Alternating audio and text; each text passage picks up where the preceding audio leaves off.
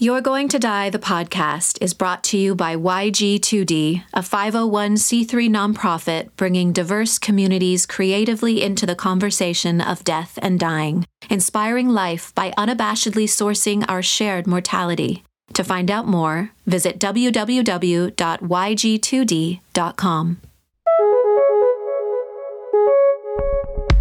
We here at You're Going to Die are committed to getting episodes of this podcast out every friggin' week. And if you notice that, then you may have also noticed that we took last week off. And we're trying to remember we're all going to die someday. So sometimes it's okay to take a break. And we're back. Missed you.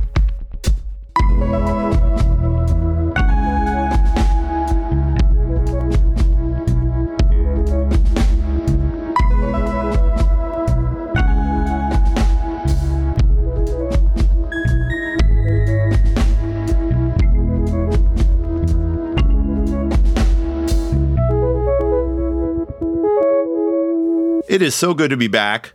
Hello, welcome to You're Going to Die, the podcast, your creatively conscious mortality podcast, your favorite creatively conscious mortality podcast. You might not even know it yet, but it's kind of the only one on the market. So it's just sort of like automatically defaults to your favorite, even if you've never heard it before. It's been out here waiting for you. And I am your host, Ned Buskirk, your creatively conscious mortal, just here with you and glad to be. Welcome. This episode with Adam Jackson is a favorite. I want to say something about his work with Sacred Sons. It's about community, men being together and boys growing into men, making space for sacred ritual and ceremony and connectedness. And it's also like quite simple.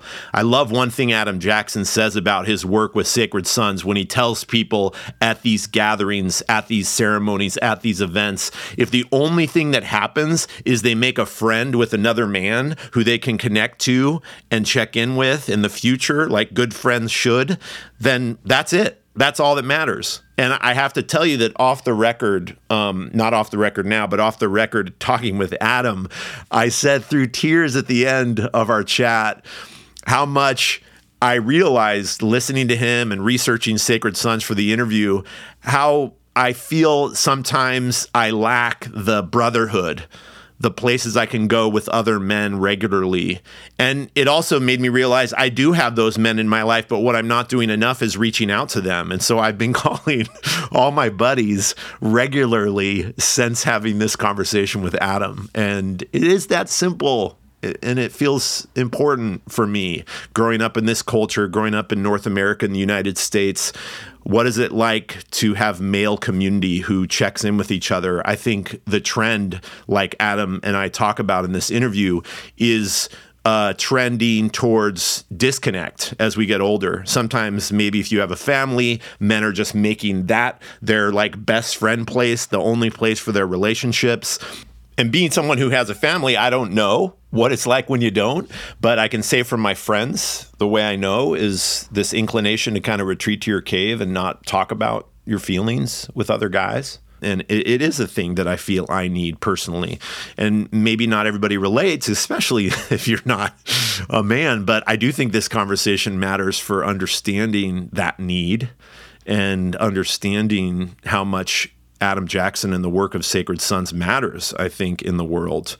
So needless to say, this conversation, yet again, another conversation that meant so much to me personally and had an impact on me in my own personal life. So glad to share this conversation with you then. So maybe it'll offer you something too. Adam Jackson holds a vision for ushering brotherhood to the forefront of our communities as a means for conscious healing. He is co-founder, CVO, and host of Sacred Sons podcast. I feel I made another friend, a brother, in this conversation with Adam Jackson. I hope you feel that aliveness of our connecting to here in this episode of You're Going to Die, the podcast with Adam Jackson. Yeah, so I want to, introduce myself to you, Ned, and say my name is Adam Charles Jackson. It's named after my grandfather on my father's side. His name was Charles Jackson. And my grandfather on my mother's side, his name was Paul Charles Beach. Both of them died while my parents were children. My mom's dad committed suicide, and my father saw his dad die from a heart attack. He was 5 years old, and he witnessed it. And so in my life, I've always had this association by being named after these men who had left, who I had never met, who I didn't grow up with. I didn't have that grandfather energy. I had the love, the deepest love of my grandmothers. But I know the longing. And I also had, as a child, I had this looming awareness of death because of my name. And I had this image that I was always going to die young because of it. And so death has been in my awareness since I was very young. However, I've been fortunate not to be touched by it in the tragic ways that so many of the brothers and sisters who I work with have. And my time is coming. And also, I think in my service work, it's almost a preparation for myself. Mm-hmm. Am I really here to create the space that I will need for myself? Because I know tragedy is coming for me at some point in my life. And like Stephen Jenkins, it says, it's not if I die, I want to go like this. It's like when I die. Yeah. So many of us want to, if I die, it's going to be like this. It's like, no, man, we're all going to die. And I love the quote from Olivia from Sacred Crossings, which is, no one wants to die today, but whenever we die, it's always today. And for me, this is a motivating force for me to live today, and to not walk with a fear of death, but to walk with a respect and an honoring of it, because without it, there's no life. Mm-hmm. That's right. I also want to acknowledge something that I think I relate to, because I think before my mom died, I had a relationship with grief because of that lineage. And exactly. So when you talk about the naming, for sure, that's very potent. And I have that too. And the suicide, the moment for your, my eyes well up with tears thinking of your dad, seeing that and feeling that through you. Yeah. And so there's this times when I talk about my work with people and I say, well, my mom died in 2003, but there is a relationship I was having with loss and grief that started well before that, definitely connected to her getting diagnosed when I was 13 and dealing with her, like losing her hair and the chemo and the treatment. But I mean, also like the level of heartbreak that was in our household. Yeah. From both my mom and my dad. And so, there is that way, right? I imagine you feel you do have familiarity with grief because of what you inherited. Yeah. I mean, and the story is from my mom is so tragic because she was the one who found her dad. And if you're open, I'll just go into it. But, she was 17 years old and she was pregnant with my sister. So this is 1969. I'm biracial. My mother's white. My father's black.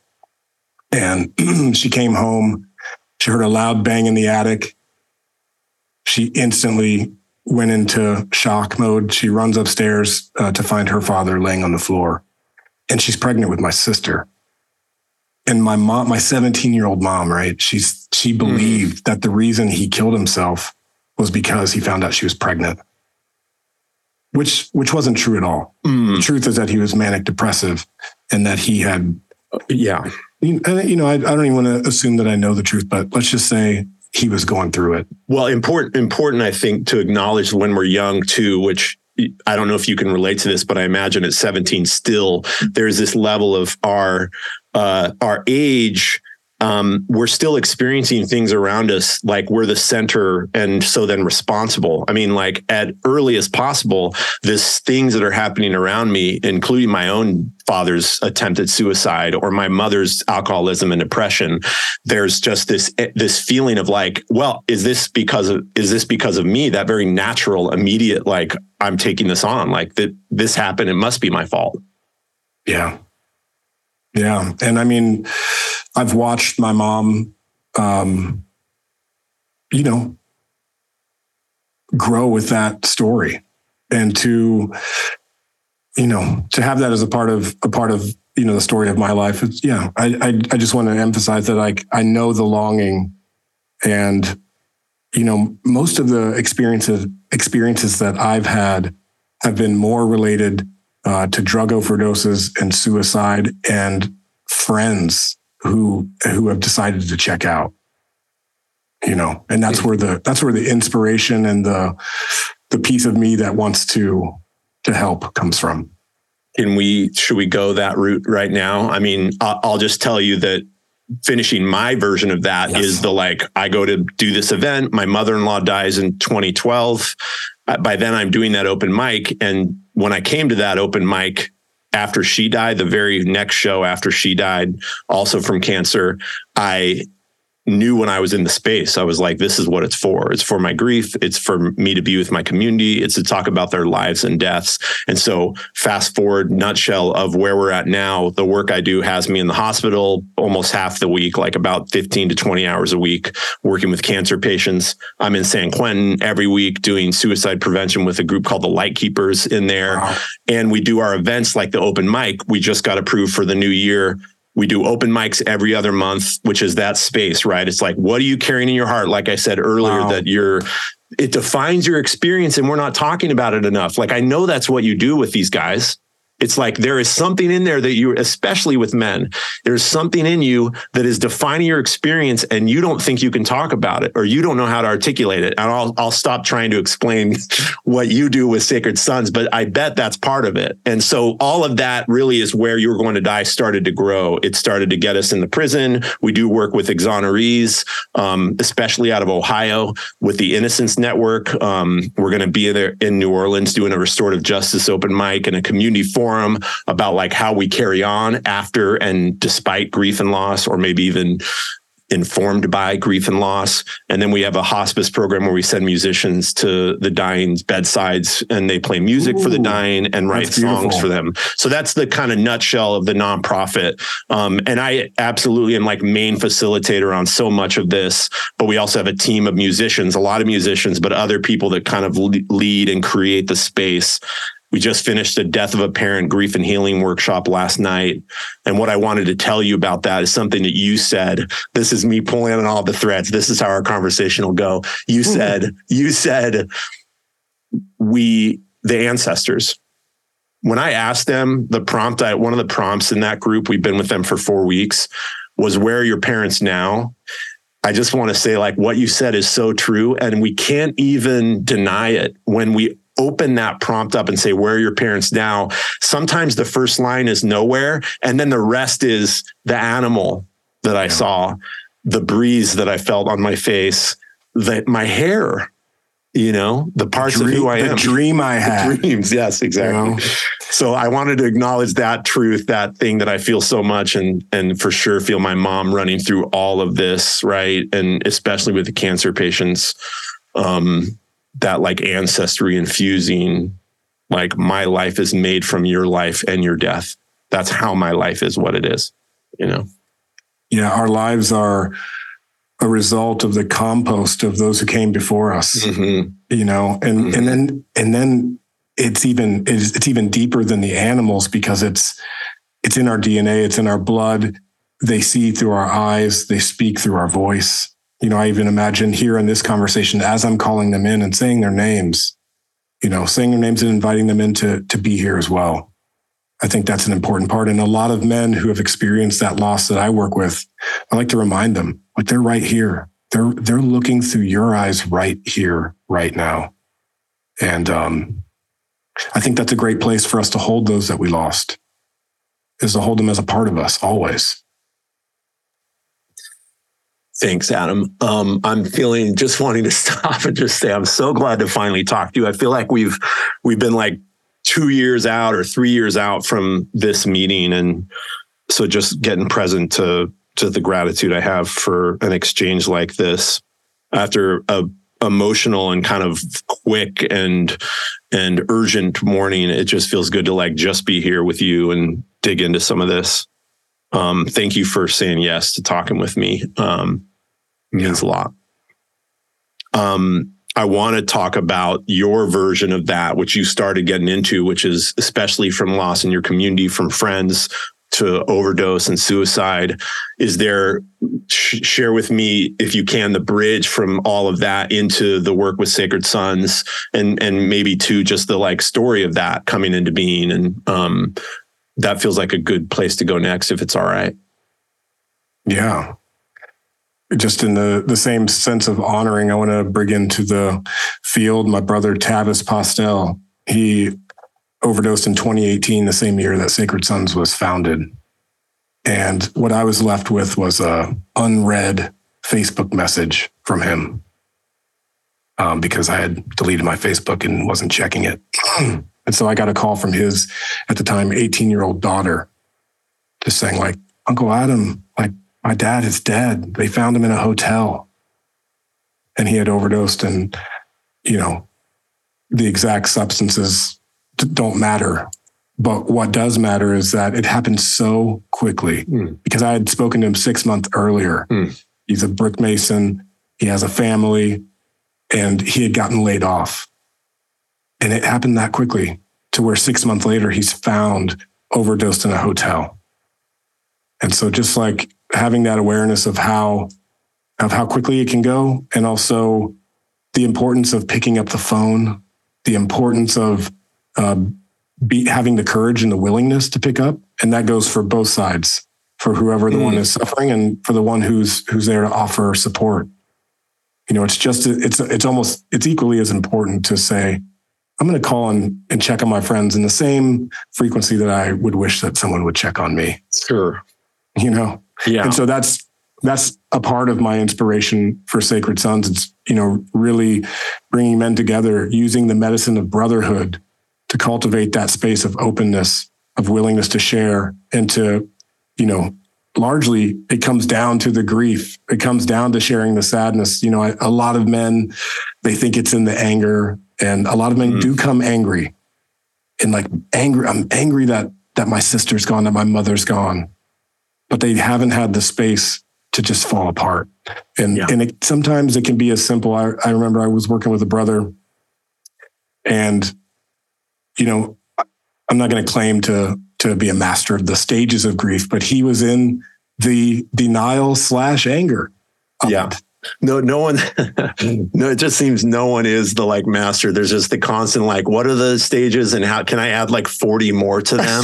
But what you can be a master at, which I feel like is so important in your work, is to discern, you know, and call out what is going on. You know, I feel like that's it, right? You have a man come into a circle who's angry, and that they need someone to name that's what it is. And then also be able to see through it to like, well, what else, you know? And the simplicity of it is what he said to kind of crack the wall of the dam of his heart was, I miss my mom. Like, he wouldn't allow himself to say it. He was trying to be strong. He was trying to be angry about the circumstances and to hold it. But it was just like, I miss my mom. And that's the point where it was like, oh yeah. And allow us to all be there in it with him. And so it's moments like that, time and time again, that restore my faith in humanity, and that allow me to honor like the friends that I've lost and the brothers that I've lost along the way.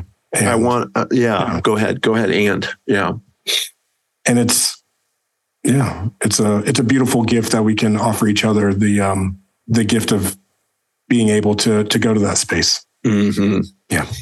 I'm so moved by the like sentence, and I just like imagine that moment when he could say the heart of the matter. That's that getting back to that thing, right? It's like, that's the heartbreak. That sentence is that thing he's carrying everywhere, that he's covering up or that he's protecting, or that he feels like would have him look too vulnerable or weak, you know?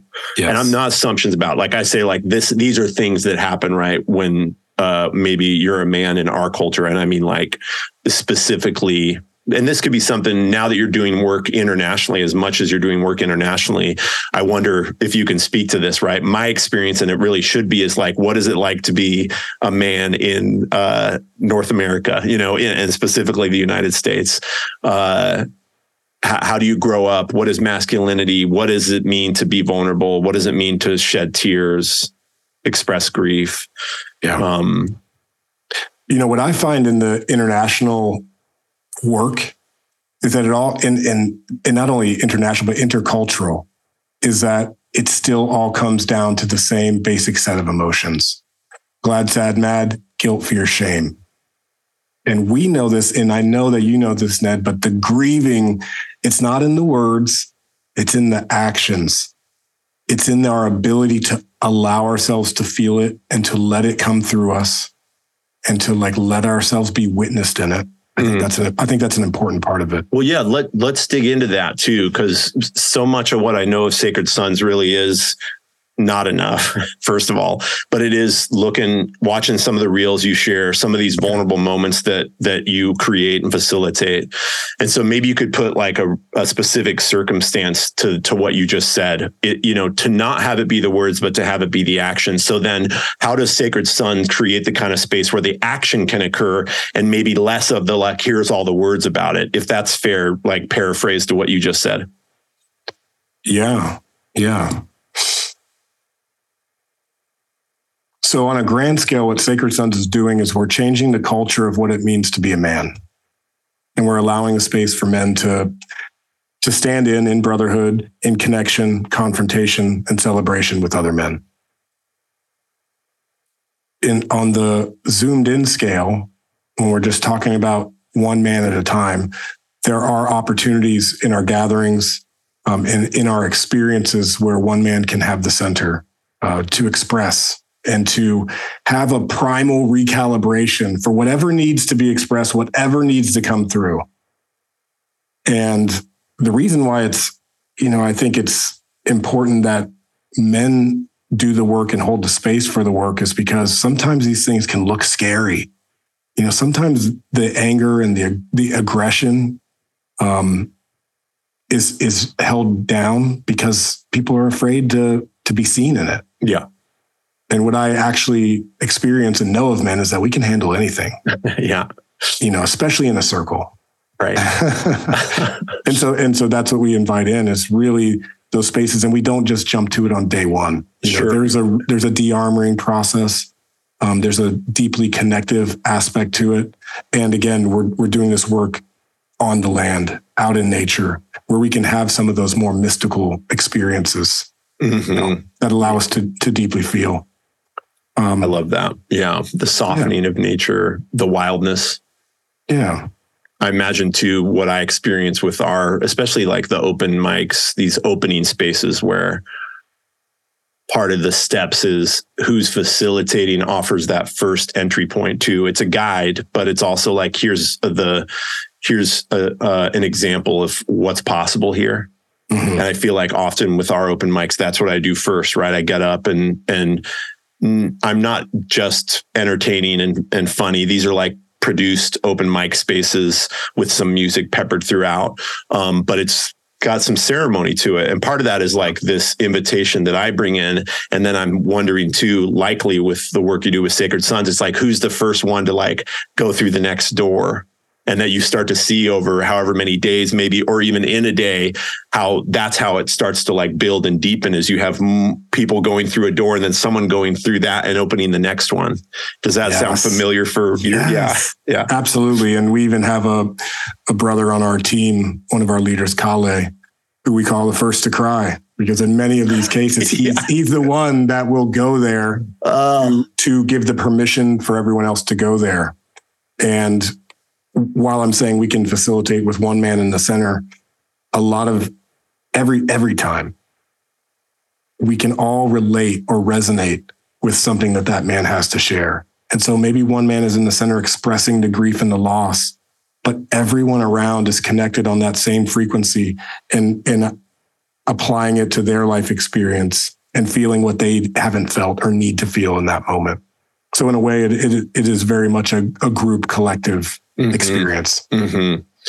And to bring it back to what I was wanting to acknowledge you for earlier, that is how we like learn and integrate other loss that hasn't been ours yet. Oh yeah. When someone comes to you and said, I miss my mom, and just collapses in tears from finally revealing that, or like giving it away even, or unstopping what that's holding back.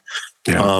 And we don't stop there. Yeah. So that process. Yeah. Tell me. Yeah, that's good. And then, the next day, and this is the same thread, and I'm, for the sake of confidentiality, I won't use any names, but then we go into a sweat lodge, and we sit and we pray.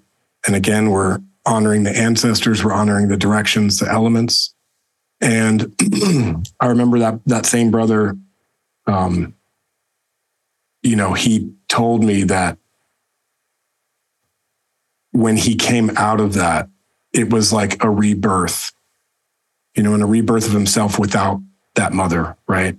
And a rebirth of himself for who he is now without her. Mm-hmm. And so it's like sometimes we have to crack down into the depths to be built back up into who we are moving forward. Mm-hmm. And not that we're leaving anything behind. In fact, I think he's taking more with him, yes. in terms of connection to that particular ancestor. I think we come out of here refueled, cup full. Yeah. I was feeling that it is a loss of what the mother was, say in this example, mm-hmm. that he doesn't leave that sweat lodge or those next parts of this time together, especially like in the wake of the grief release. Yeah. He doesn't leave that. He leaves with something integrated. And I think what you just said names that. It is this integration then of what's possible next, which depends on receiving her now as the ancestor. I want to be careful because it's one of those moments when you use words and you start to get further and further away from it. But you said it matters to me that you put it that way there at the end, that he also left with her. It's not that he's without her. He's integrated her in a new way. I mean, does that? Absolutely. All right. Okay. All right. Absolutely. Okay. Yeah. Yeah. That feels so important. I feel like now, more than ever, especially over the last few years. And I'd say the exoneree community, these people that have been incarcerated for decades, some of them, and who shouldn't be, the window of that into the prison industrial complex is just, these events are, I just cannot say enough about the power and learning and from what these people have lived through. But what we've really leaned in the last few years is something that sounds like Sacred Sons has just done a good job of having integrated into the structure of these experiences all along, which is the importance of, grief, like let's make room for that wholly and fully, but then how do we carry on? What is the next thing? And something I'm feeling a lot with what is happening with Palestine and Israel right now and this is my lessons right now. This is my learning right now. I talk so much about grief and heartbreak, and I'm so good at making room for that. But revolution doesn't get fed by that in a replenishing way. Grief and anger doesn't feed revolution. And by the way, call me out on stuff where you're like, well, I don't agree with that. But what I'm getting at is the joy, like you said, like you're for life, being for joy, being for gratitude, community. These are the things that feed revolution. And so feeling that part of the Sacred Sons, you want to send these men out into the world feeling this perspective on life, one of joy and gratitude. Certainly one of gratitude, but I would say grief is fueling the revolution. Okay, if you look at everybody on the city streets right now who are protesting and who are saying to free Palestine or calling for ceasefire, they are fueled by grief. And in my own experience, what I'm seeing on my phone, what I'm seeing on the news, and feeling the loss of children, of innocent children. And there's no sense in saying anything other than that these children are innocent, period. And that the loss of life on this scale it's really incomprehensible for us. You know what I mean? To really feel into it, but it's the grief of it is what's fueling people to motivate them, because the occupation that's happening in the Democratic Republic of the Congo has been happening for a very long time. Mm-hmm. But it's not until it's in our face and we see it, and not just once, but people who are seeing this day in and day out right now. Yeah, they are being fueled by their grief to action. Right. Yeah. And I would say the joy or the thought of a child living a free life is what we're working towards. Mm-hmm. Like it's what we're hopeful of creating. But I would say grief is the fuel.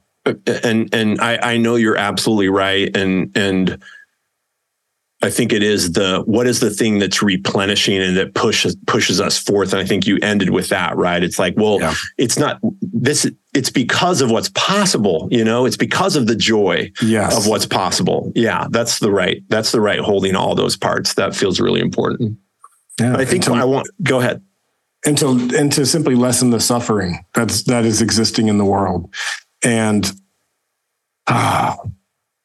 I don't think there's a quality life without the depth of pain and loss and grief. It's absolutely a part of what we're doing here, man. But to stay silent and to stuff it down is only going to propel us more for that type of energy to come out sideways. Like there's no part of me that sees what's happening as a solution. This is driving things in a worse way. I think I hope that feels obvious for people. I think it does for some. Yeah. But there is a real feeling I have of looking around and saying, do you really think thousands of years of doing it this way? Like, do you think doing it still like that is going to get us somewhere else? I mean, maybe for you, that's part of it, right?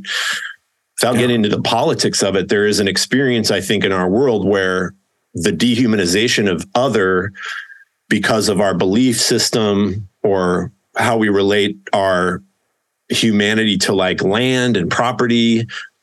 I mean, I am getting into the politics of it, but there is that part where it's like, well, the only way is to just keep doing it that way, because that's how I've been able to hold. And by the way, living in a country where I'm talking from the privilege of my little computer here, getting to chat with you on Zoom. It's like, I really want to make it clear. I'm not trying to, I'm here to learn.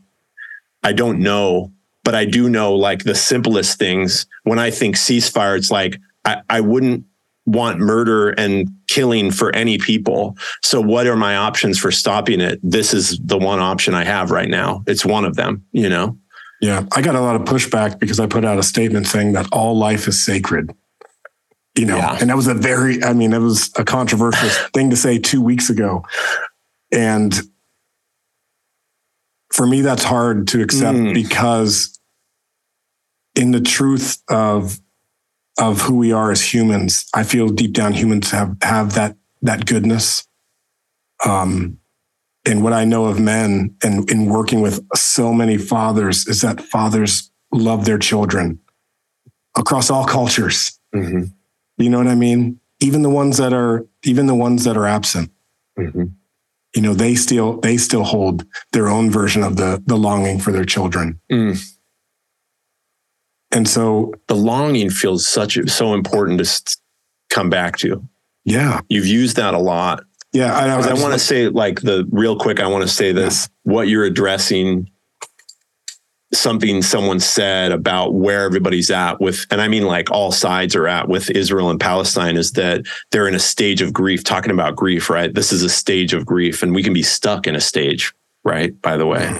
Yeah. But to acknowledge, I think what you're saying is there's fathers out there that are stuck in some stage of grief, and like love is under that, but the stage that they're in may be whatever. So I wanted to highlight that. It matters a lot to put it that way. And this is, I can feel someone listening and being like, well, my father was abusive. I just want to acknowledge there are like mental health, there are trauma down through generations. I don't know enough about it to speak to those things, but just totally. No, right. You're absolutely right. And that's kind of an important part too. It's like, and that was the case with my mom's father. I was saying he was manic depressive. He was also abusive. My mom is one of 13. And there's a part of me from this place that's like, thank you. Thank you for doing what you had to do, because maybe the abuse would have continued. Right? Yeah. It's like, can we really zoom out to the big picture and to see maybe what people are holding? Is it possible for us? Is it possible for us to like really, to really resonate with the human experience enough to have compassion? this is a time where deep compassion is needed. Yeah. Deep compassion. And I'm saying that not from a, like, on both sides. I don't think there are sides. There's one side, and that is humanity. Mm-hmm. And so, another kind of line of thinking I like is that the children of this world, they belong to no one and they belong to everyone. Mm-hmm. It's like all of our responsibility to look out for the children on this planet.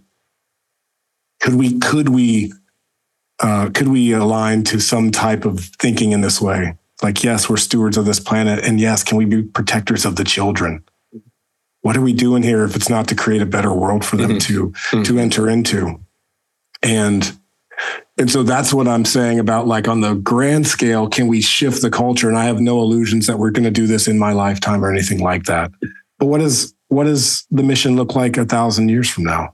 With the work you're doing, with the work I'm doing, with the way that our consciousness is evolving, I am fully capable and ready and willing to see a world without war.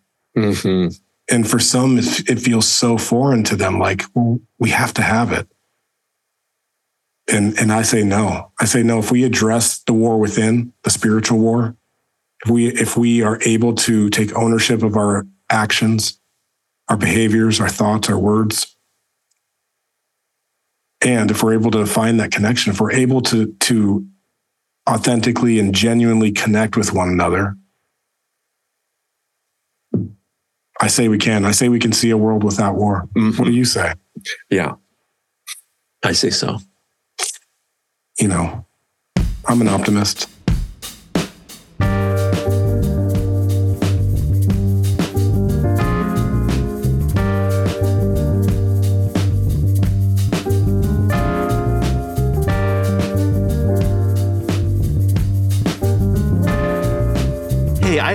I don't want to bother you too much here in the middle of this episode, honestly. And that usually, you know, when I say I don't have much to say, I say a lot. So I'm going to practice real self-restraint with this moment here. I just want you to know how glad we are that you're listening, and we need your support to get more community connected to You're Going to Die, the podcast. And the easiest way to do that, 2 things you can do for us right now, while I'm chatting with you a little bit briefly, and while the music of Nick Jana, our producer, holds you so well, like it always does. Such a treat having his music running through these episodes. I love it so much. I hope you do too. But while it holds you, and while I direct you briefly to go into your podcast app and rate and review the show. That's it. Just rate and review the show. That's all. I'm not going to tell you how that works. I'm not going to explain why it matters so much. I'm just going to say again, please, dear listener, rate and review the show. Additionally, if this episode, let's just say, stick with just this episode, if it matters to you in any way, share it with someone you love. If you've been moved, if you've laughed, if you've cried, if you've learned something, if you have felt anything, I guess especially in a positive way, share that with someone else. The word of mouth for the podcast, it matters so much. And I'm going to stop there. I'm not going to explain why this matters, that you should do it, why you should do it. Just 2 things. Please rate and review the show and share You're Going to Die, the podcast with your community. Thank you so much.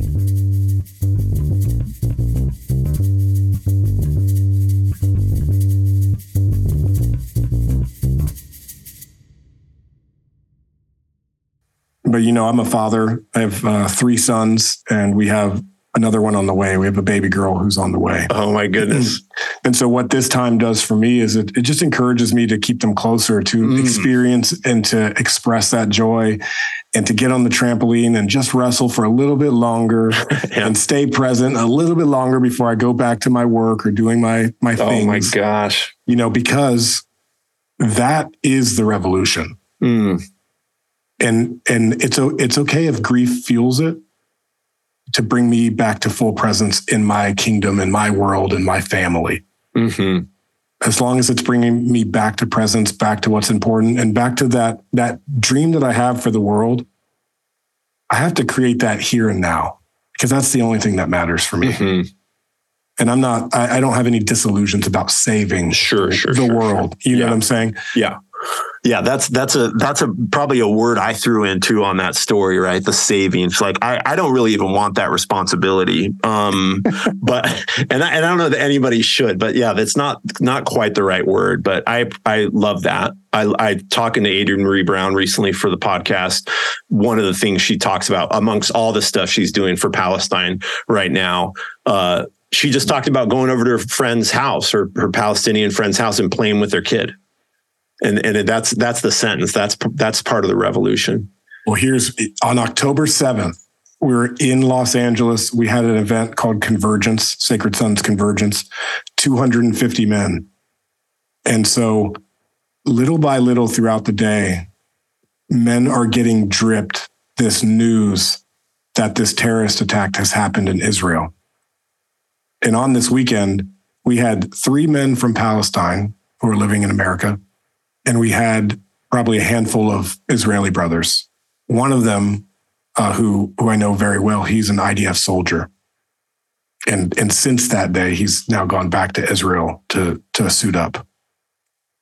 And so what we did was we created a prayer circle. We brought these men together to speak, to rage, to look each other in the eyes, not as enemies, but as men who are grieving, as men who are feeling what's happening in the world, and can we be in this together? And for all the things that we film and some of the videos that you've seen, men on both sides were saying, like, can we not show this?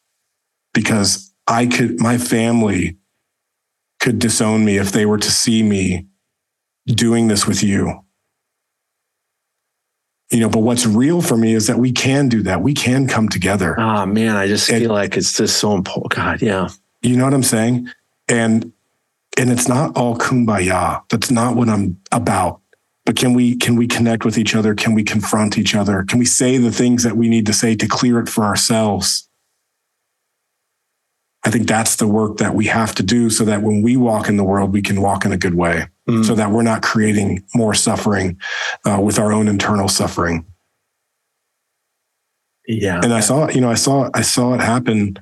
And it's also not like, okay, so we have one circle and now it's all better.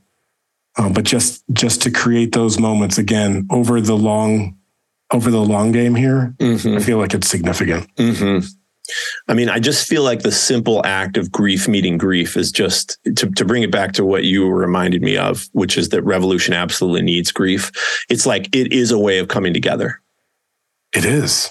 I mean, This whole thing, I'm so glad we're talking about all this, what's going on with Israel and Palestine. And I have to say, like, talking about mortality, like I said earlier, talking about mortality and death, like the privilege of it, and feeling like being called out on it. I mean, I think I even posted something on social media recently in the last few weeks. And one of my Black community members was just like, this is a privilege to fucking post this about like relating to mortality in a way that like gets you present and peaceful, and knowing it's true. It's all a privilege. Listen, we're all privileged in this life. For sure. Part of me is like, did you go to the grocery store today? It's like, what? There's so much. There's so much. And like, I felt it. I felt the truth of that. But just feeling how the grief of the hostages, the October 7th, the continued killings happening now with the Palestinian people, that grief, there's a place for all that to meet. I mean, you're describing when it happened. And then of course it gets complicated out of that. You make that public, and then family and community is going to come down, because that's other stuff. That's not grief. Right. Or it is another stage of grief that is being led and fueled by rage and fire and righteousness and what we believe is right and wrong for our people, It's like it matters a lot. I want to acknowledge, Adam, that I didn't plan on talking about all this with you. It matters so much to talk about it. And I keep wanting to say, like, I'm absolutely learning. I'm not trying to say like I fully get it, but I then also can come back to what you described happened with that community is the simple thing. Children shouldn't be killed. Period. People shouldn't be killed. Mothers and children shouldn't be killed, period, right? Grief can meet grief. Like there is seeing each other in that act. What you described was people seeing one another from positions, representing positions that are like supposedly incapable of seeing one another, but grief let them see one another. Absolutely. Yeah. Yeah. Sorry, that got intense. Are you? That's great. I'm just thinking. I'm thinking about if there's anything else I particularly want to say about this conflict. But okay, yeah, it's not about knowing. You know, like you're right. Neither you or I are here to like know what's best. I like your podcast name, especially because it's like it's the truth. Like you're going to die. We're all going to die. And knowing that, why would we fill our lives with so much unnecessary death? It's something that we're all headed towards. We have the awareness of it, but to create more of it and to lose the sacredness of death is also to lose the sacredness of life. Yeah. Right. Mm-hmm. And I can see it happening collectively. The masses of people who are witnessing this tragedy are asking for it to end. Yeah. That's a good sign. Mm-hmm. Yeah. And the last thing I'll say, still, I feel that. And then you go online and you see these people that are supposed to represent me in the government chanting like no ceasefire. And so there is that. It's like, why aren't we all clear about these simple things? Anyway, thank you for that. I'm going to probably edit out most of me just suddenly going off because it's all good and keep mainly you putting words to some of these things. I would like to say, yeah, it's not to demonize those who think differently than us. Can we have the compassion to look at that person who we disagree with, that Trump supporter who you don't like, that Democrat who you think's an idiot? That's strong language, but are we able to have compassion for those that we disagree with and to see them for their life experience? It's kind of like that saying, you never know what someone's going through. Yeah. Right. And so even in this moment, can we have compassion? This is what I believe is a requirement for men to become connected to their hearts, to have that compassion, that empathy in order to make better decisions. You know, everything that's happening right now that we're talking about, it's all decisions that were made by men and typically in small groups. And so our work is working with men in small groups and getting really fucking honest. First of all, it's like a core foundation of the work we do. We have to do it in honesty. And then being able to express without the fear of judgment. And when we clear that type of energy that's been dormant, that's been stagnant, that's been coming out sideways, we make better decisions. We make better decisions about who we are, where we're going, how we're going to show up for ourselves, for our families. And that matters in this world. The decisions that we make as men matter and they have impact. And so it's time for us as men to fully take responsibility and ownership and own it. Yeah. Thanks, Adam. I want to go back to something that we were just about to launch into because it kept coming up, and it's a word you use that every time you use it, I'm wanting to like dig into it a little more, and it's longing. Yeah. And I kind of cut you off because I was wanting to make another point of the like 10 things I'm holding as I'm getting to talk to you, but I want to return to that and see if we can dig into that a little more. Yeah, what's behind that for me is connection. Ultimately, the longing is for the depth of connection, is for the cultural experience, significance, relevance to enter into our lives again. In the Western world, so many of us are disconnected from those ancestors, from cultural practices that have defined us for thousands of years as what it means to be human. And so we've lost a little bit of that sense of what it means to be human and the art of human making. And so returning to the simplicity of gathering, of the elements, of singing songs, like those parts of us that really make us feel human. I think that that's so important. It's a big piece of what I long for in my life, and I think that that's a part of why I wanted to create Sacred Sons. Another piece of longing for me, I found myself at 31 years old. I played on many sports teams. I was in a band for 10 years. I've had a lot of brothers in my life. I have a blood brother and a sister as well. But I found myself at 31, like working, making money, bought a house, went through a big breakup. And then I looked around like, where are my brothers at? Where are the people I can pick up the phone and call? And so I had a longing for brotherhood in my life, and to really understand the importance of it, I think you have to feel it. You have to experience it. But it is a real felt sense. The sense of brotherhood, the sense of like, you got my back, my front, and side to side. Yeah, really, I think, literally and emotionally. Yeah, right. It's more than I think. I know men long for that. Mm-hmm. I work with a lot of veterans. I work with a lot of ex-law enforcement who long for that camaraderie that really fills us up. Mm-hmm. And so we get to bring that back in these beautiful ways through ritual, and what we call ritual connection. And we have some incredible processes that we've created and that we've been developing, to take the place of that longing so that we can experience it in the here and now. And it's simple, and I don't want to pretend like it's complicated or I don't want to psychoanalyze it at all. That's it, right? It's simple. It doesn't need to be complex. That's part of how it works. Yeah, man. We're creating culture here once again that we can taste, that we can see, that we can hear, that we can smell, and repeat.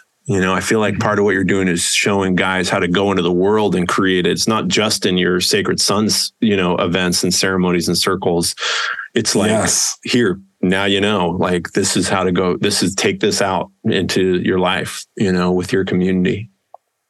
1,000%. There are so many circles of men meeting around this world right now. And it's, relative to everything, it's a small dent, but I'm for it. It's a starfish. But we're training these men and teaching these men how to hold these circles. Mm-hmm. What are the right questions to ask? What are the steps to get to that de-armoring? Because we're dealing with men here. We're dealing with wild animals. We're dealing with savages. Yeah. And so it's not as, in a way, it's not as simple to call these men into the center to do that work, right? Mm. There are ways and there are best practices. Mm-hmm. And so we're seeing that and really in that 1,000-year village, in that 1,000-year vision, mm-hmm. my hope is that they won't remember our names, and that Sacred Sons wouldn't even be needed because it's embedded so deeply into the culture of us as men that we make the agreement to continue to connect, to continue to gather, to continue to share our stories, our vulnerabilities in an honest way. Mm-hmm. If we do that, if we do that as we do that, let's see what kind of a world that creates. Mm-hmm. Hell yeah. It doesn't stop at the men, right? Like it doesn't stop at the men. Of course I can't. That's gotta be part of your work too, right? Yeah. And the messaging that I got and the vision that I received was we have to prepare the men to come back into the village once again. Mm-hmm. Almost like those old warriors when they would return from battle. Before we integrate back into the tribe, we have to go through kind of like the process of grieving, of letting go, of honoring, the ones that were lost in the battle. And so like we're here in this time of modernity, and we as Sacred Sons, we're preparing the men to return to the village, to come back to the women and children as protectors, as providers, as all the things all the gifts that men have. Mm-hmm. There's a lot of talk in the world about masculinity and all these, the toxic traits. But when we really look at this world, I was just in Scotland at this incredible Scottish manor where we had an event, and to look at the architecture and the detail and the care and the time that was taken by men to create the structures that fill our world. Like, men have really built this world in a beautiful way. And I think we've forgotten that. We've forgotten that, like, it's one of the core qualities of masculinity is our ability to build and to do it in a beautiful way. Mm-hmm. Cool. Thanks, Adam. Thank you so much. We have like 15 minutes ish. Yep. So just kind of naming that so we can sort of land this plane. A couple things this might just be like, I want to acknowledge this, Sacred Sons feels like a response to an epidemic of men, especially getting into, there's a few things I want to talk about, and save some of it for another time. But first, I'll say the epidemic that you described, which you felt, where you suddenly look around, you're like, so I'm a husband, I'm a father. And, I understand there's men out that don't identify with these roles, but that's my moment, right? Of like, oh, and I'm in this house and I'm working this job 9 to 5. And where are those places? Maybe even when I was younger, I could like go to where there was Brotherhood, more easily available, through college, I'd say. Coming out of college, where it just starts to, you lose that. And looking around, especially even baby boomers, but middle-aged men, the just lack of what you're describing, Sacred Sons is like returning to that community. And that might be it. I'm just wanting to kind of name that. Maybe you have more to add to that, but yeah. Yeah. I mean, at its core, I've been saying this at weekends. It's like, if you can take anything away from this weekend, it would be a friend. One solid person. Totally. That's great. Like when shit hits the fan, or when you really need it, that that you have one brother, one accountability partner, one Habibi that you can pick up the phone and just like, they're there. How important would that be? Hell yeah. Or how important is that for us? Yeah, right. That's great. Real. It's real, man. It's like, this work is highly relational. A lot of our culture, a lot of the modernity is transactional. And so we're bringing it back to the relational work because it's the most fulfilling. And as we reconnect to our hearts, we once again reconnect to our purpose, because that's what I was feeling. And that's what I know a lot of men are feeling, is the disconnection from their purpose. And when we feel like that, that's right. That's when the life can become mundane, meaningless, seemingly, or even a burden. And so to become connected to our heart and to remember like the inner essence of who I was as a child, at the things that light me up, and to be able to experience it again, it's transformative. It's absolutely transformational. And because this is a podcast regarding death, you're going to die today. A lot of the work that we do is transformational in the way that we are going to die in this life today so that we can become who we are to become tomorrow. It's those little deaths. It's the Ouroboros, the death and rebirth cycle that we go through in our living essence. And I think that's an important part of life to prepare us for the ultimate ceremony. The ultimate ceremony is birth and death. I think they're not separate. Yeah, right. You know what I'm saying? I think there's a oneness there. Yeah. And so I feel that. It's the ceremony of ceremonies. Everything is trying to get back to that moment of creation. God, I've been feeling that so much lately. Yeah. We get to experience that together when we lay it down, when we expose it all, and we say, like, I'm no longer that person. I'm going to shed that skin so that I can be reborn today, just like my brother who came out of that sweat lodge reborn. It's important for us to do that work. And I'm not inviting everyone to do that every day, but there are thresholds in life. Yes. There are places that we need that rites of passage, that initiation. That's right. That remembrance. This work is so much about remembrance. And the way we remember who we are, as individuals, is to remember and honor those ancestors, is to pray for our descendants, to pray for our children's children, to pray for our children's children who are to come.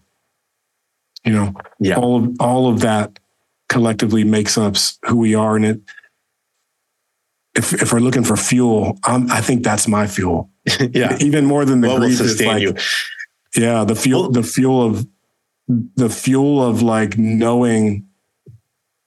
Actually, I would say like this, just to bring it back to my story.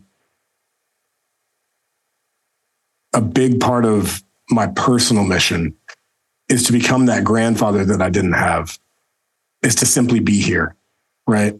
And that's what I'm saying. Like, I'm for life. You know, I'm here for life. We have a chant for my brothers who have, you know, we do these circles, and I'll say in a group of maybe, you know, 30 men who's contemplated suicide this year, and over half the hands go up. My God. You know, and that just that. And so we have a chant, which is simply, I want to live. I want to live. And then we get the guys making this mantra real for them. Again, a little bit of shedding, a little bit of laying that sense of ourselves down, who wasn't ready, and to cross that threshold just to be here in this life. And so that's my trajectory, is to become that grandfather. And I got 3 boys, so I have a pretty decent shot at it. And, you know, I'm here for it. Yes. Fuck yeah.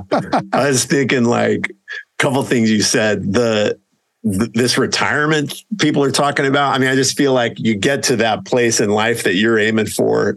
That's where you're more valuable than ever.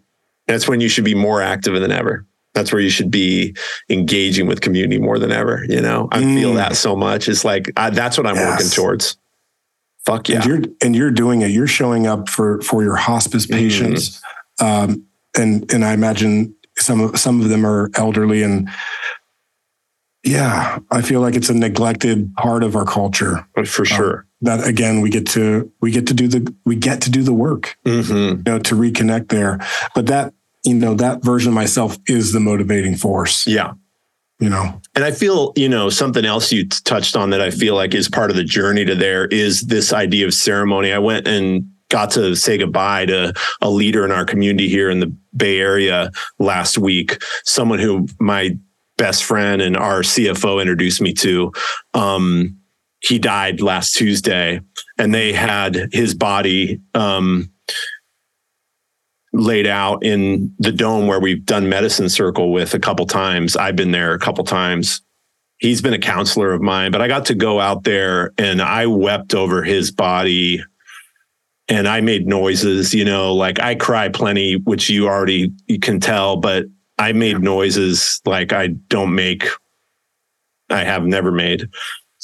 And I also felt when I had that weeping, I also felt like the gratitude and a smile on my face at the end, and kissing his head and saying goodbye.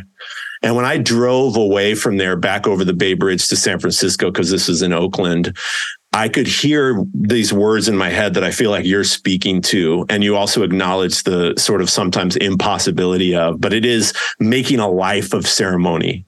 You described it all. I think you say ceremony. You also described it as threshold. I talk about it as the edge. Like, to have a life that you've made, Adam, with this work you're doing, be so regularly of ceremony, that is part of the journey to get to that elder, to become that grandfather. Absolutely. And it's not possible all the time, but it is what Sacred Sons is offering people, because it's not very complicated. It is as simple as me actually, not any of the stuff I do this week in prison, at the hospital, with the hospice patients, with the cancer patients. It is that I called my Jewish friend Monday and was like, hey man, like, I'm just checking in. And he was just in tears because of how much he needed that call. And that was ceremony. That was threshold. And I don't mean to be dramatic, but it was like, that was it. It's that simple, you know? That it's that simple and it's that profound. Right. Got it. We have to hold both of them, because for all the ceremonies that I've been a part of, the biggest revelation is that the work is in between the fires. The work is in between ceremonies. Mm-hmm. Right. Mm-hmm. The ceremony begins when we step out, when we step back into the world. Mm-hmm. And that's when the trials come. That's when the opportunities come. That's when our prayers are answered. When we pray for compassion, you know, the world, the universe, God, life gives us an experience to feel compassion. And so whatever people are dealing with, whatever challenging confrontations there are opportunities for us to practice the things that we pray for and the things that we believe in, and to become who we are to become in this life. It's not easy. It's not easy. No. And it's okay. And it's okay to say that. Yeah. I think it's important. I mean, that's part of the fire, right? That's part of the point. So the last couple things, Adam, I've been thinking about this a lot with my son. He's 12 and going on 13, and felt especially drawn to some of the work y'all are doing with youth, young kids.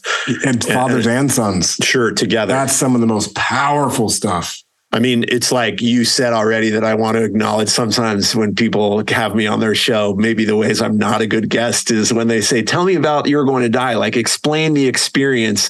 It's like, well, maybe you should just do it. Like, because that's definitely the better way to explain it.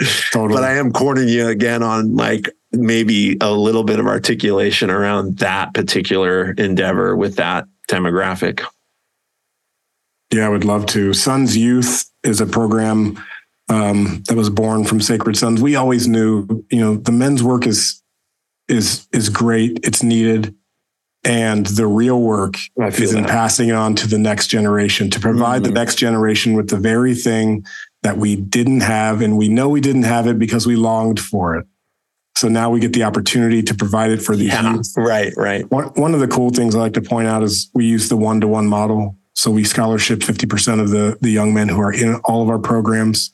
We start with an online 8-week cohort with 3 mentors. And this is a sharing space that the young men get to come to weekly. There's pieces around emotional intelligence, consent, safety. And then it's just about getting into that openness and having the space for these guys to share. And you would not believe some of the things these young men are carrying from, parents going through divorce, loss of their friends and peers, school shootings. Imagine in social media, imagine what it's like to be a young man or woman at this time. And so we get the opportunity to provide that space. And then we bring them into the youth immersions or convergences. And I guess what I would say here is I want to tell a story from Convergence 7. We had 60 youth. Half of their dads were there. Half of them had like a mentor they were paired up with. And in the beginning of the weekend, we did a severance. So we lined them all up eye to eye in our sacred mirrors, fathers and sons. And we had the sons turn their back. We asked for permission from the fathers for the mentors to take the boys off, and they're going to go off into the spirit world and they're going to go do their work. And the fathers went off and did their work for the weekend. And on Sunday, we brought the young men back in, 60 of them, blindfolded. This particular gathering in total was 400 people. And so we're all banging drums, making noise, and these young men are blindfolded. And we lined them back up. And so all these men are standing across from their fathers and mentors, blindfolded. And then all the music stops. And we asked the young men to remove their blindfold. And what they're seeing at that moment is their fathers in tears, waiting to receive them. And the mentors who they trust, receiving them back into this world, after being away and doing their work. And it is some of the most powerful intergenerational work that I've ever been a part of. And that healing between fathers and sons, I believe the healing goes in both directions. 7 generations back, 7 generations ahead. And I believe that healing, that lineal healing work is some of the most important stuff we can do, not just with strangers, but with our flesh and blood. Brothers and sisters, fathers and sons, mothers and daughters. This is where the future of this work goes, is doing it in the here and now, not waiting for someone to pass before we tell them that we love them, that we honor them, acknowledge them, not waiting for our children to leave the nest before we honor them as young men and bless them. Like the blessing, the anointing these are the things that we're bringing back into the culture.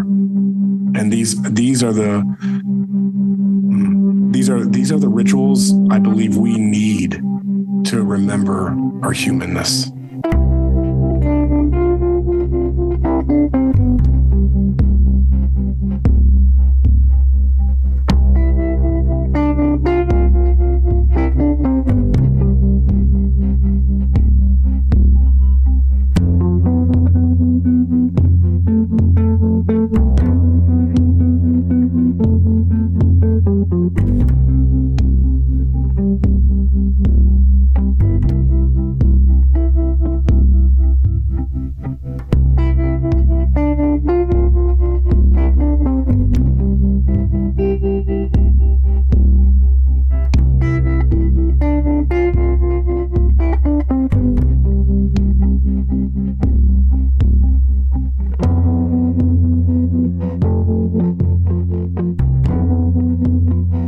Thank you so much to Adam Jackson for saying yes to being on the show. And I want to highlight something that I feel about this conversation. I've been saying lately to start the interviews, and they're really more conversations than interviews, but to start when we record, I say, what if we both died by tomorrow, or the world ended and this show never made it to Apple Podcasts or Spotify?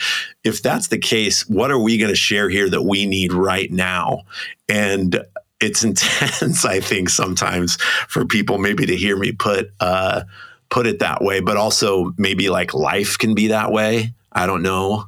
How are we here now if there is no promise for tomorrow? I do hope my life is informed by that truth, the inevitability that waits, however soon it will be, like maybe tomorrow. And Adam really leaned into that kind of conversation, and people tend to. It's like, what are we sharing? The podcast suddenly doesn't exist. It's just us. What does it matter here to be together? How does it matter? What can we share that matters here and now? And so thank you, Adam, for showing up like that with me. If you want to connect to Adam, the best way to do it is to connect to Sacred Sons. Go to sacredsons.com. The show notes will have all the links, and Instagram, especially connect on Instagram. I hope to be a part of some of these events someday, and I hope my son gets to be a part of some of these events, and maybe us together. And the content that Sacred Sons is putting out, especially on Instagram, which is where I'm most connected to them, is valuable and moving and powerful. And Adam Jackson, if you hadn't figured it out already, is a host of his own podcast for Sacred Sons. So check out that show too.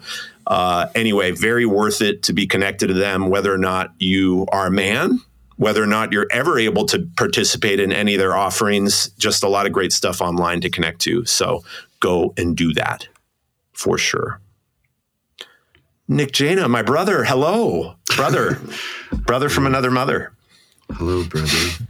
I think a form of that. That sounded awkward. A form of that I've experienced that I think you have too is going into prison and events in prison or anything like that, at least coming as a musician, performer. There's always this part of your brain that's thinking this show is potentially more than just the show. Like it'll be talked about or lead to some connection or something. And I remember the first time playing in prison thinking, oh, wow, it's just this. And isn't it always just this? Or shouldn't it always be just this? Right. Why am I devoting so much of my presence in a moment to thinking, what could this lead to? Or will I get a record deal or any of those things, you know? Yeah. That prison context is great.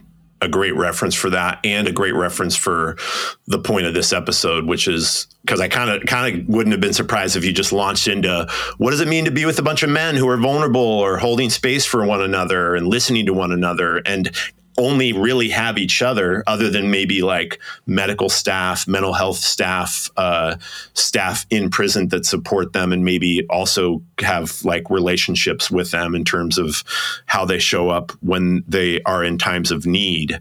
But to both say, yes, absolutely. The prison context is like, this is it. You know, we're not promoting, we're not recording it. The open mics, we try to encourage that too, right? The fleeting, it's here and now, it's just ours, and then it's gone, you know? Yeah. And to transition from that into what it means to be with men who are really good at holding space with one another. Boy, the prison context offers me a ton of that. I think it's part of why it's so seductive for me to go back in there.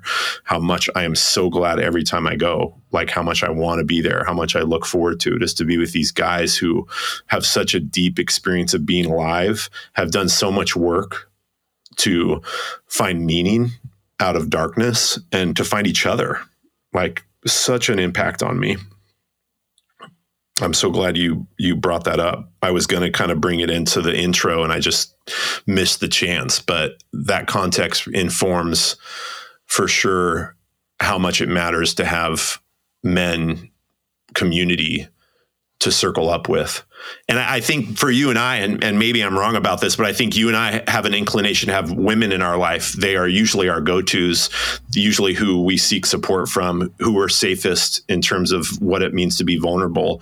And you know, like I find you as someone in my life, especially after the years we've been working with You're Going to Die together, as someone I like called this week, not because it was a work call, but because I wanted to connect and I knew it would help me even just to have a conversation with you. But I wonder, do you agree? Does it tend to be like the non-masculine male identifying friends in your life that you lean towards when you are in need or want to open up or get support? Not even that I lean towards, but who show up honestly and who know how to show up in complicated ways and find a way to sit with something difficult or just be quiet. I always think it goes back to modeling, not fashion modeling, but roles that you've had modeled for you in your life. Yeah, that boys grow up often just not seeing a demonstration of how to do that. They see models of how to take charge or fix something or, you know, like a lot of positive things, but don't see that model of how do I sit with something ambiguous and uncomfortable emotionally and not try to fix it and see how I can just be there. So I've learned a lot of how to do that from women, non-binary people, not raised men. And I hope it can spread more. I mean, it's inspiring to hear Adam talk about that type of work. I've done some work like that with our friend Olivia Pepper, what she calls she calls Empathy Academy, the series of classes from the basis of magic and the oracular arts like tarot and astrology, like talking with men about how to show up more in those ways through that lens of these forms of these areas of interest that are essentially devoted to helping people, you know, and just even small things like how to see cleaning the kitchen as something magical, as a magical practice, you know, how to be showing up in those ways. So I'm glad to hear of other people doing it in different ways. It definitely is a much needed thing. I think a lot of that overwhelming trapped emotions that men feel is just from not having, I can't even imagine not having female friends that I'm close to that I can like process those emotions with. It would just be overwhelming. It leads to some really nightmarish outcomes, obviously. Yeah, I absolutely relate. And, you know, for sure, my dad wasn't a model of a lot of great stuff. And if there were emotions expressed, it usually was sudden anger. And if it was anything else, it was withdrawal. And silence and absence. And then I had just growing up with a mom and a sister, I think the influence of being mainly with women through my younger years, most often just with them, had its own impact in terms of maybe my softening or modeling, maybe, you know. I've talked about it on the show. My mom wasn't someone who opened up a ton, and that's not totally fair. She might list friends in her life that she did that with, and I just don't know about it. I do think she talked to my sister, who's older more than I, about stuff that she's going through that were hard to deal with, and maybe protected me, but also because I'm a boy or growing into a male identifying, maybe she just default didn't think of me as someone she could have those kind of conversations with, even when I, you know, moved home in the last year of her life, although there was a lot of ways we really got to connect. But I totally agree. Couldn't imagine life without the the non-men identifying humans in my life who are great models for what it means to be vulnerable and support each other. And I feel like so much of what we do with You're Going to Die is like grown from that influence for sure. But I also do feel the inclination. Like I feel like a man who's willing to be open and vulnerable and fragile and honest and really make that visible with others. I wonder, the last thing I'll ask you to put you on the spot is, what has it been like becoming friends with me in this way? Is it still like kind of like not your, I mean, you know, especially even in the last couple months, you know, I feel like we've held a lot of space between each other in a time of need. And so clearly there's an inclination you have to depend on me. But also, is it awkward or is it weird? Now it is. Yeah, great. Just in the last 5 seconds. Yeah. Great. No, you know, I love, as you do too, that opportunity to be like, how are you? No, how are you? No, tell me, you know, which you literally will say sometimes. And it's not just that I just am seeking out women. It's like I'm seeking out that opportunity for that vulnerability and emotional intimacy. So yeah, it's a very special thing. And I appreciate the work that, you know, like the work that you've done to get there, and it's cutting against so much societal influence of how to be a man, you know, and it does mean a lot to me. I mean, I really appreciate that. And, yeah, it's no small thing. Yeah. Yeah. I appreciate you in the same way. It is interesting how commonly when I'm in a space facilitating, recently at the last open mic, I got off the stage and this woman came up to me and said, "It's so great to see someone seems so masculine and manly." And this isn't a paraphrase. I think these are words they used, who just can crack open and be very, very vulnerable and cry in front of everyone. And I do feel like that element of what we do in our work too, and likely in your work with your writing workshops and the other spaces you facilitate as a performer and a creator, that's something of what we're offering and pushing against the norm, especially in our country. But I think after talking to Adam Jackson with Sacred Sons doing so much work globally, there's a sense that it's international, this way of being from a lot of men, which is why I feel like their work matters so much. And I'm so glad I got to talk to them. I was just hanging out with our friend Olivia Pepper last week, my best friend, somebody that you know really well, but have never met in person. She literally asked me, "Is Ned actually really tall?" Yeah, that's crazy. Or is that a myth? We've never met in person. Like, oh God, this Zoom relationship culture where like you don't know height and weight to some degree. You know, you don't know like the physical presence of somebody. And my camera's kind of slightly turned down. And so I actually think people expect me to be short. And I know I've made this joke with you before and on the podcast, but it's my favorite coming out of the pandemic when we started seeing people in person for the first time, which is still happening. Like only just recently, I met several of the cancer patients that I've known for years in our workshops. But I just love the idea that like maybe I would just show up and be 2 feet tall or 3 feet tall. And they just would be like, wow, yeah, I mean, I guess it seems like people expect me to be on the shorter side, but I am tall. It's not a myth. It's true. Everyone. Yeah. Can you tell in how I'm talking, listeners, how tall I am? Well, thanks, Nick. Appreciate you so much. And thanks again to Adam Jackson and to all you listeners. And that's it. We back. Glad to be. Thank you so much for your patience with our week off. Just treating things gently, you know, like we don't want to constantly be in the hustle of getting episodes out every week just to get episodes out every week. We're clearly very committed to the regularity with which we offer these episodes. And like, we're all going to die someday. So let's take a break sometimes.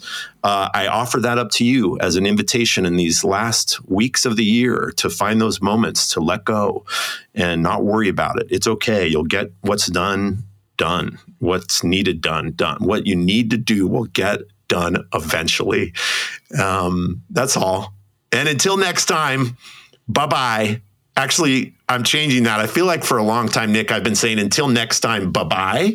And that's it's missing a sentence. So what I want to say is until next time, I hope all of you listeners find a continued, deeper sense of being alive and a more enhanced, expansive way of being in your life and connecting to others and feeling and remembering you're not alone and feeling how alive you are here and now more and more every day, even with the losses and also with the joy.